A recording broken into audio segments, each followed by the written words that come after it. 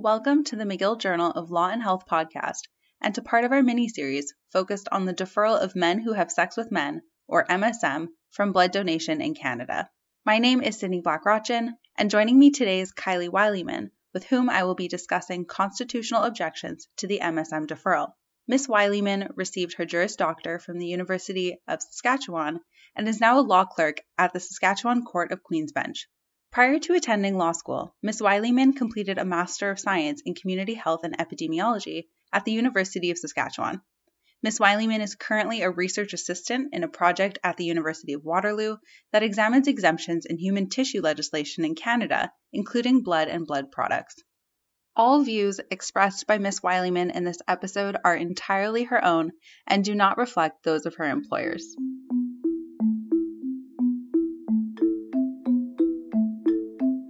Thank you so much for coming to our podcast. We're very excited to have you on for this episode. So my first question for you is kind of how the MSM deferral policy has evolved over the years in Canada. Great. So the policy actually hasn't changed a whole lot over time, besides to change the time component of the deferral policy. So in the very beginning, in like 1992 or 1994, I can't remember the exact date, the Canadian Blood Services created a lifetime ban. So at that time, it was if you were a man who has sex with another man since 1977, you were banned from donating blood. Then, time passes, and then in 2013, it became if you have had sex in the last 5 years, or a man who had sex with a man in the last 5 years, then it was a deferral. So basically, though, the same thing as a ban. Then in 2016, it became 12 months. And then, of course, in 2019, it was reduced to 3 months. So now that deferral may have made a difference for some folks, but for a sexually active queer man, it virtually made no difference. If you're a sexually active man who has sex with men, then you are basically banned from donating blood. So really that policy, besides that time component, has not changed. So you are opposed to the exclusion of MSM from giving blood. What are your main objections to the policy? So my main objection to the policy is that it carries discriminatory connotations and is just completely unnecessary for the safety of the blood supply. My legal argument, of course, will be that it falls afoul of the Charter. But I want to make it clear that even if the Charter violations we discussed today are insufficient for those legally minded folks out there to say that it should be changed, there are dozens of non-legal arguments to be made which support changing the policy. And as lawyers, we often get wrapped up in the litigation side of things, but there's something to be said for advocating for better policies and laws to be made well in the first place. So basically the end goal here is just to get that policy changed regardless of what means that takes. So you believe that the MSM deferral could be challenged in court using the Charter. So I'd love to ask you kind of in what ways, like what this could look like. Right. So I do believe it could be successfully challenged, but it would certainly be an uphill battle. The main reason why is that it has already been challenged in the Ontario Superior Court and was actually rejected. So that case was decided over a decade ago now and was called Canadian Blood Services and Freeman. So the case of Freeman started because in 2002, Mr. Kyle Freeman, a gay man, sent an anonymous letter to Canadian Blood Services revealing that he had donated blood on numerous occasions between 1990 and 2002. Now, recall at that time, the policy was a lifetime ban for any man who had sex with a man ever.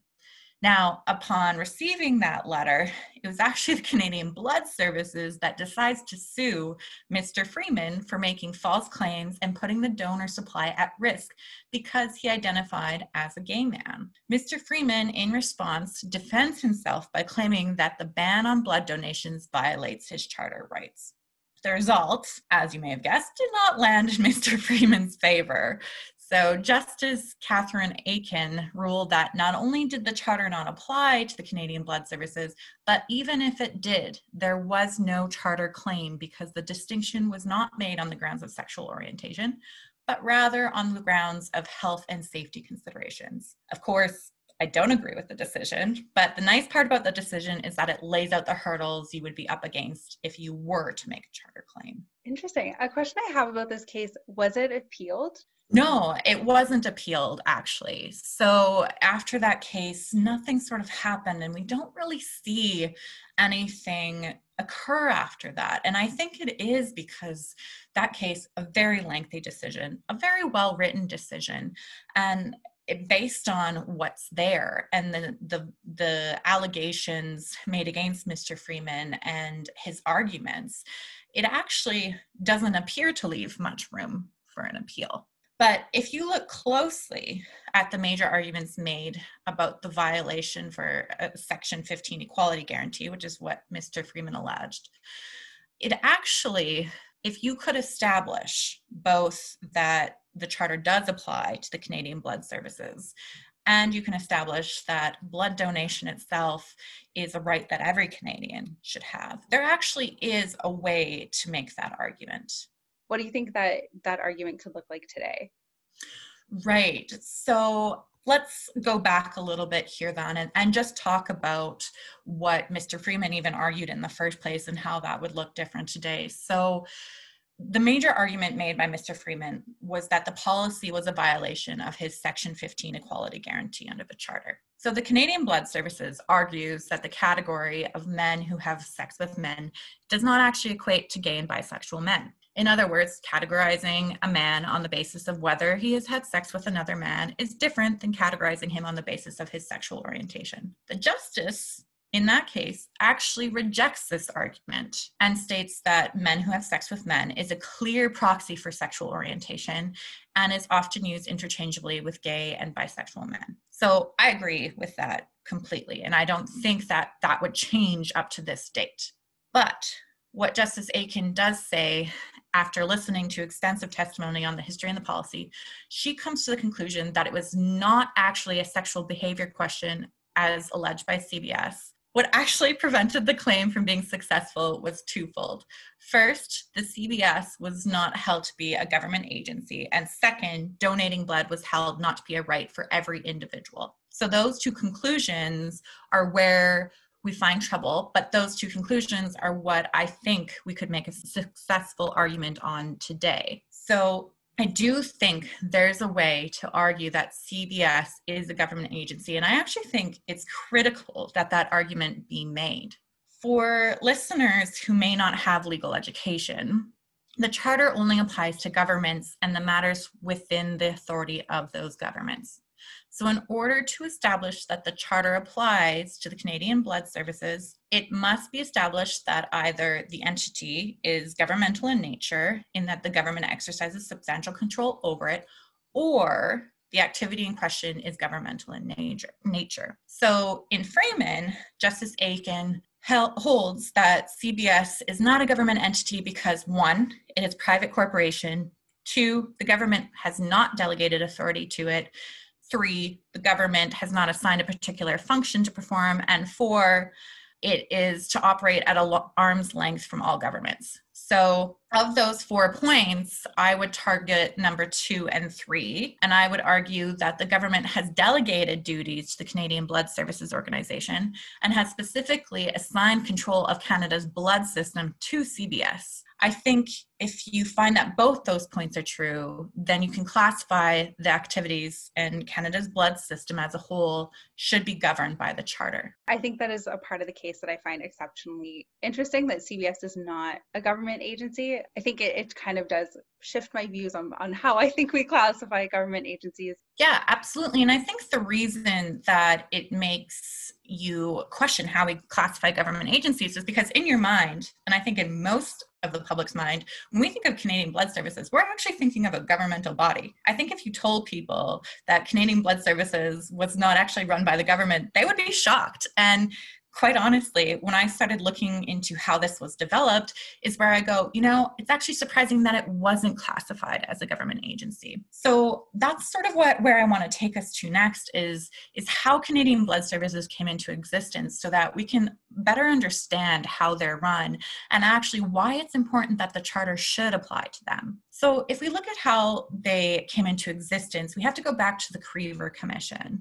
So I'm sure you well know at this point that the Crever Commission arose out of the blood taint scandal that occurred in the late 70s and 80s and was a public inquiry on the blood system at the time.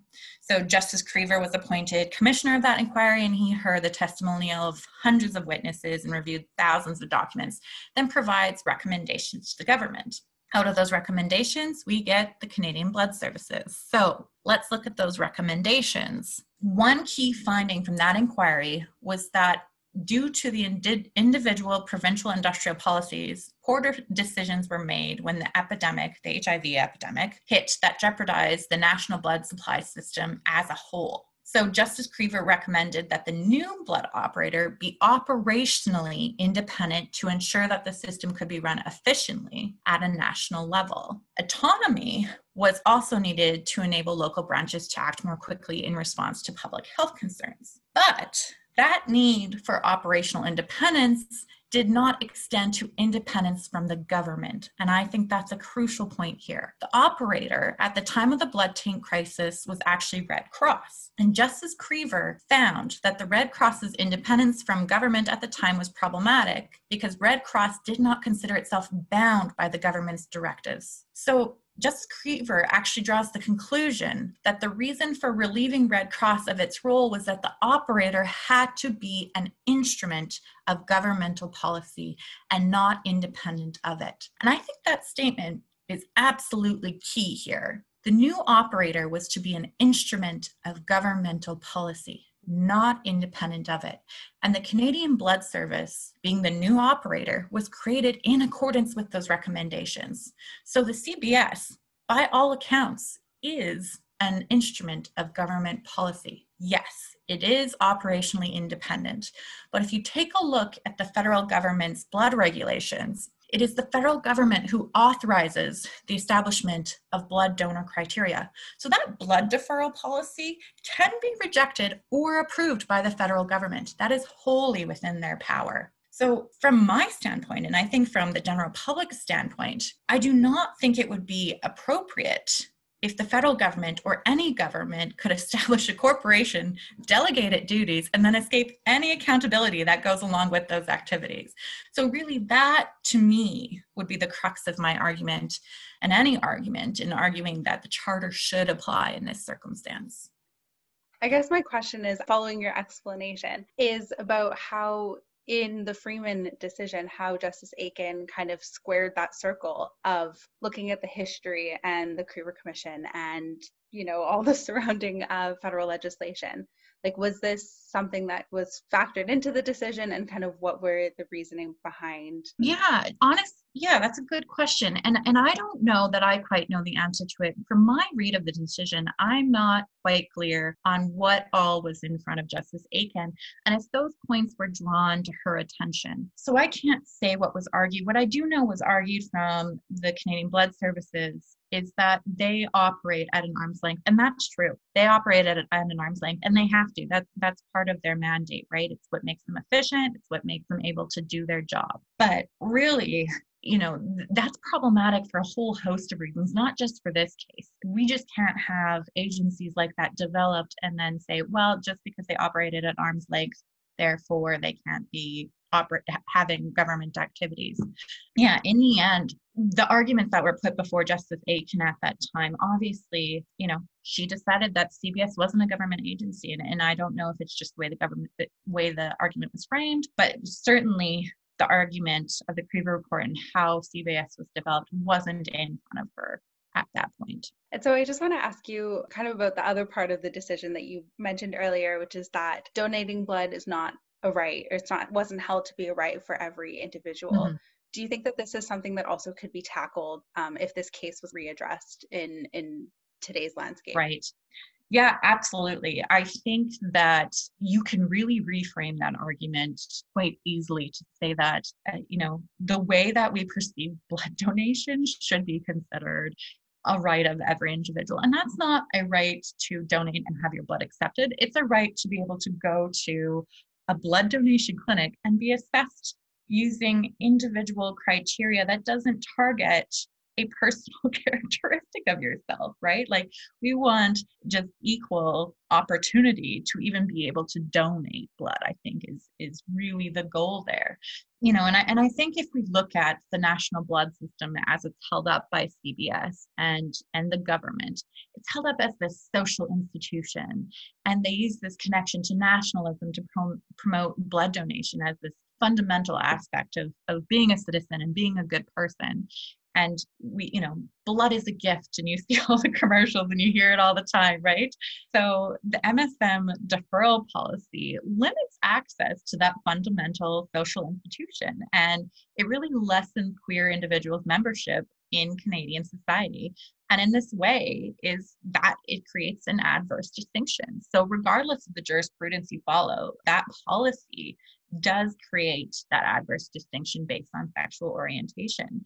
And from there, I mean, your Section 15 argument would be quite straightforward, I believe, because, it's quite evident the historical discrimination of the queer community and, of course, the perpetuation of homophobia by that deferral policy. I mean, it's a topic clearly still in today's society that we talk about. So I think if you can make that persuasive argument that blood in itself is so pivotal to humanity, and that donation is pivotal to humanity, and you shouldn't be denied that for arbitrary reasons, I think you have a good argument. Do you think that this is something that could be essentially saved under Section 1? Yeah, I think there's some difficulty there because the science isn't always clear. And I think, it's sort of a boon that we're currently going through an epidemic, because the language being tossed around during this epidemic is something that, having a background in epidemiology, I'm quite used to the terms. But you get a better sense that science isn't always conclusive and it changes rapidly. And that is goes against Section 1 arguments, because you're going to have, you'll have the CBS coming forward with a ton of scientific articles that say, it's too risky to promote. We just don't know enough. But let me tell you, there's a whole wealth of articles out there that say the exact opposite, that say there's a way to do this, that say it is better, we don't need this deferral policy because there are better testing techniques out there. There are better policies and ways to get around this. So the problem with the Section 1 analysis and the way that the court interprets it, it isn't always, is there something better out there that could be used, because they don't really care about that. It's, is this policy so arbitrary and so broad that it should be removed? And so I think, depending on the scientific literature that you look at, that may be a difficult argument to make. But I personally think that if we can demonstrate that this is so arbitrary, and that if it could be demonstrated through scientific knowledge and through the ability to show that it is so harmful now that it's unneeded, I think that we could overcome those Section 1 arguments. But yeah, again, I think it just comes back to, even if all of these arguments legally failed, there is another way. Is there a way that we could even look at this from a Section 7 perspective? If there is, I mean, maybe this is really extrapolating, but if there is a blood shortage, we've had all these scientific advancements, is that even a route that you think could be considered in the future or in the present? Or do you think that's going a little too far? No, I think you're right. I think it's a more difficult route. There are some people out there, and this isn't under a Section 7 argument, maybe, but there are people out there who actually advocate for changes to be made to the blood ban, because they actually think that our younger generation of people, part of the reason they don't go donate blood is because of this deferral policy. So there's actually a lot of research out there that says that if you actually change this deferral policy, you would actually promote blood donation amongst young people. So I think your line of thinking is certainly not erroneous in any way whatsoever. But I think that actually falls in line more with policy considerations in general, and a reason for changing this blood donation. So not so much a technical legal argument that could be made, but rather a policy argument that certainly should be made. Yeah, that's definitely interesting. I'd be interested to know kind of what the rates are of donation for each generation. and thinking like to the younger generation, like, Yeah. it is Yeah, interesting. there's How, certainly like something to be said for, they have to look better. I mean, the Canadian Blood Services generally to our generation doesn't look the greatest. It doesn't come out looking the greatest just because of these policies. And there's something to be said for our generation taking a stand against it because of that.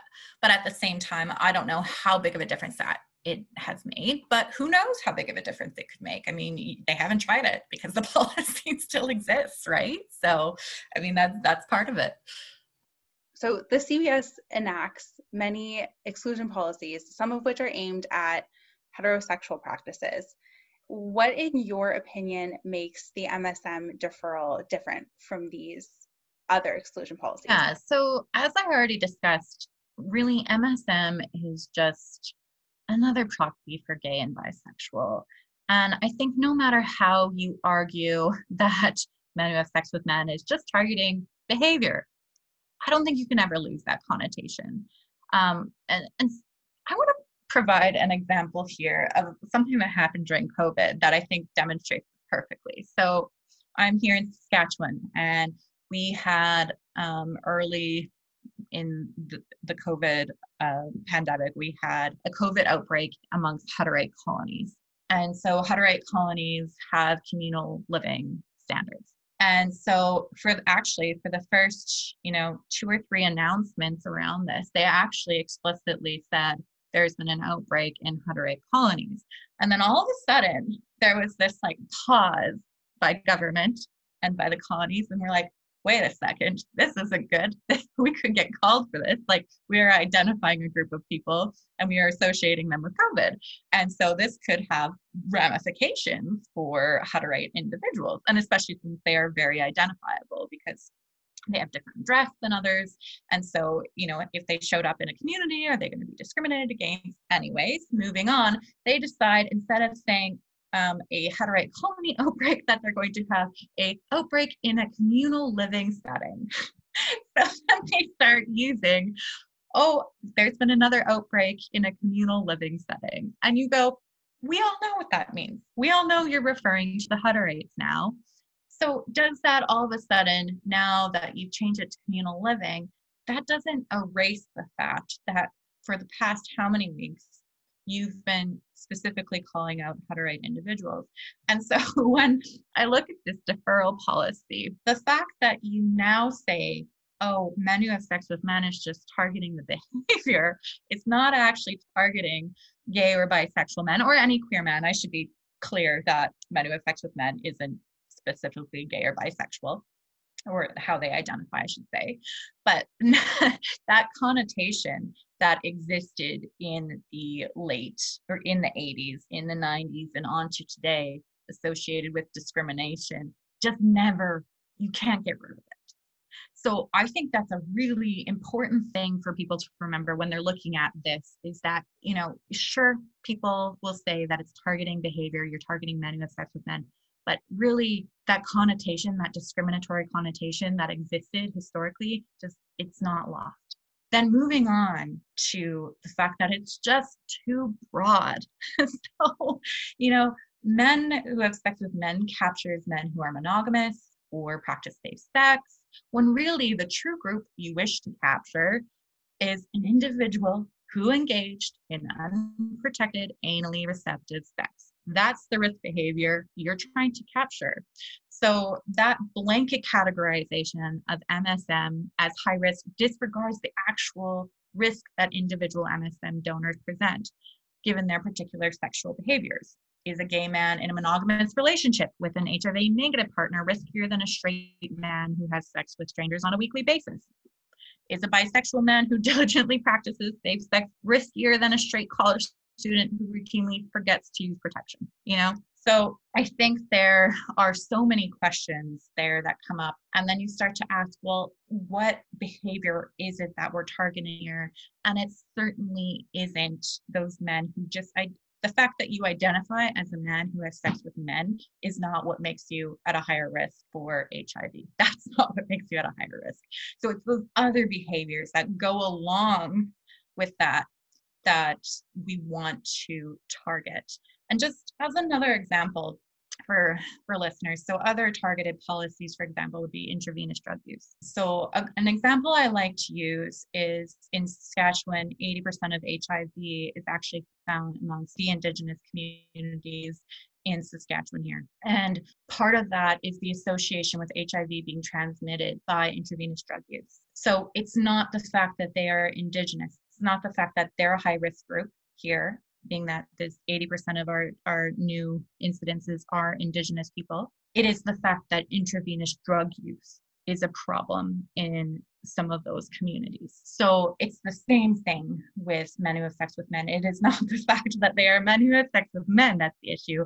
It is the fact of unprotected sexual behaviors. So that, to me, is the biggest difference. So in your opinion, is there an alternative, or what would the alternative look like to an MSM deferral that would target these same risks? Right. So when you look at the deferral period and the reason it exists, you start having conversations about latency period, and then it goes, well, can we really truly ask a question that will capture these risky behaviors? Personally, I think you can. But even if you forget all of that, even if you don't even think about the questions or the deferral period or anything like that, I think you have to take a holistic look at our health system and ask, how can we better target preventative HIV mechanisms so that this doesn't even become an issue in the first place? If you look at the current testing, first of all, 3 months is way over what a lot of scientific literature say for testing now. So you'll get a lot of different numbers, but I've seen numbers for that latency period. So that latency period being the time when you can actually detect someone has HIV. So from the time of exposure to the time when it's detectable, some have said that if you use both nucleic acid testing and antibody testing for HIV, that window is less than 10 days. Now, that window obviously is going to depend on what kind of testing we have provided in Canada. And so that's a whole other issue. If we're, so that in itself, if we're providing appropriate testing methods, if we're providing testing methods that allow us to detect in a shorter time frame, then that 3-month window is completely unnecessary. So if I'm thinking in my head, okay, so we look at our testing. So if we look at our testing and we say we have testing that can detect within 2 weeks of exposure, well, now your question becomes, have you engaged in unprotected anally receptive sex, or let's say one of the other risk behaviors, have you engaged in just generally unprotected sex with a new partner? Then the next question is, have you received an HIV test since you engaged in that behavior? And then you go, okay, well, now I'm not only promoting HIV testing, but now we're reducing the risk. So, those are, two things that can go hand in hand. And then, on top of that, if you were to add, general education and sex education about, just sexually transmitted diseases, how it's transmitted, and what different types of testing techniques are out there. Then you add, the importance of birth control, generally speaking, and you have a whole wonderful set of public health promotional materials on top of a better policy that doesn't discriminate. So I think it's really important to realize that when you're looking at this policy, you have to look at it within the context of Canadian public health policy to begin with, and testing procedures to begin with. And if you look at literature out there, you can see that one of the reasons that people don't regularly get HIV tested is because there's stigma around it. And there's also stigma around having HIV still. So there needs to be some serious education about HIV. You can live a long, healthy life with HIV. You can engage in sexual activity with HIV as long as you're on the proper medications. So I think there needs to be a lot more of that public education to destigmatize, a lot more testing, better testing if that's what's necessary.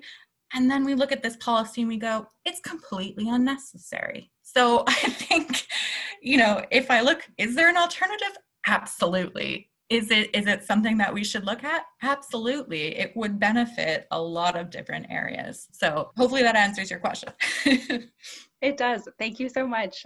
So as you were speaking about public health and Canadian public health, I was thinking about how the pandemic that we're currently in, the COVID-19 crisis has kind of brought public health to the forefront of like the nation's collective mind, essentially. Like it's for a lot of people who kind of didn't have to think about it so often. Suddenly testing sites and safety measures are all we can think about. And so I was wondering if you think the COVID-19 crisis is going to impact or change the discourse around the MSM deferral. That's a good question. I hope it does. I think that just people's awareness of different public health measures and how things can be done certainly should promote just better conversations about it. The problem with the pandemic in general and everything that's happened, and really in just the information age we're in, is that public health education still isn't that good. Even during this epidemic, it still hasn't been that great. And you have a lot of disinformation out there. And so I think that, as with anything, even with changing this deferral policy, one of the things that comes up in the discourse around changing it is that, well, aren't you creating a greater risk for people who are already at risk? Because they're the vulnerable individuals are the ones receiving blood. So oftentimes what you have is this balance between the vulnerability of the people receiving blood and the people who are giving blood. And that's why there's that discourse between, is it your right to give blood when it's a vulnerable person receiving? And so you've seen that same discourse during COVID, and how is it your right, for example, to not wear a mask, to flout public health safety, when a vulnerable individual, someone who's susceptible, elderly, and other people have a risk of catching COVID and suffering severely from it. That discourse hasn't gone well. And I think that some people, it's always going to be a question of how this is framed moving forward. And while the discourse is out there, I think more than anything, what COVID has demonstrated to me is that there's a lot of misunderstanding about science and a lot of distrust out there of what's happening. So while I hope it does change the discourse, generally speaking, I'm not sure that it will be the change. It will be enough to kind of push this forward faster. But I do think at least having the language out there and the discussions out there will actually be better just for people's general understanding. But I think it's also demonstrated how difficult it truly is to move a public health policy like this forward because of the amount of distrust out there of government agencies. So yeah, I think there's some work, lots of work to be done yet. Yes, I have to say this mistrust of science, it's been quite a wake-up call of kind of like how we generally communicate with the general public, information that might not be so palatable. Yeah, and I think, part of the problem with the blood deferral policy is that people are so risk adverse when it comes to HIV. Even in comparison to COVID, you see how risk adverse people are now, but HIV, in people's minds, because of that connotation they have with it and sort of the misunderstanding of people's ability to live with it and just sort of that negative aspect of it, it's going to be an even harder battle because people already have in their minds this set idea of what HIV looks like and who contracts HIV. And you have to undo all of that first before you can even move forward.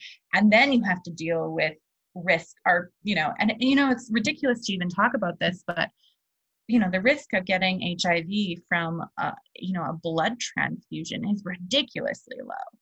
But if you were to tell someone the risk of you getting COVID by walking out that door today is like 1 in 1,000, people would probably be like, I'll take the chance.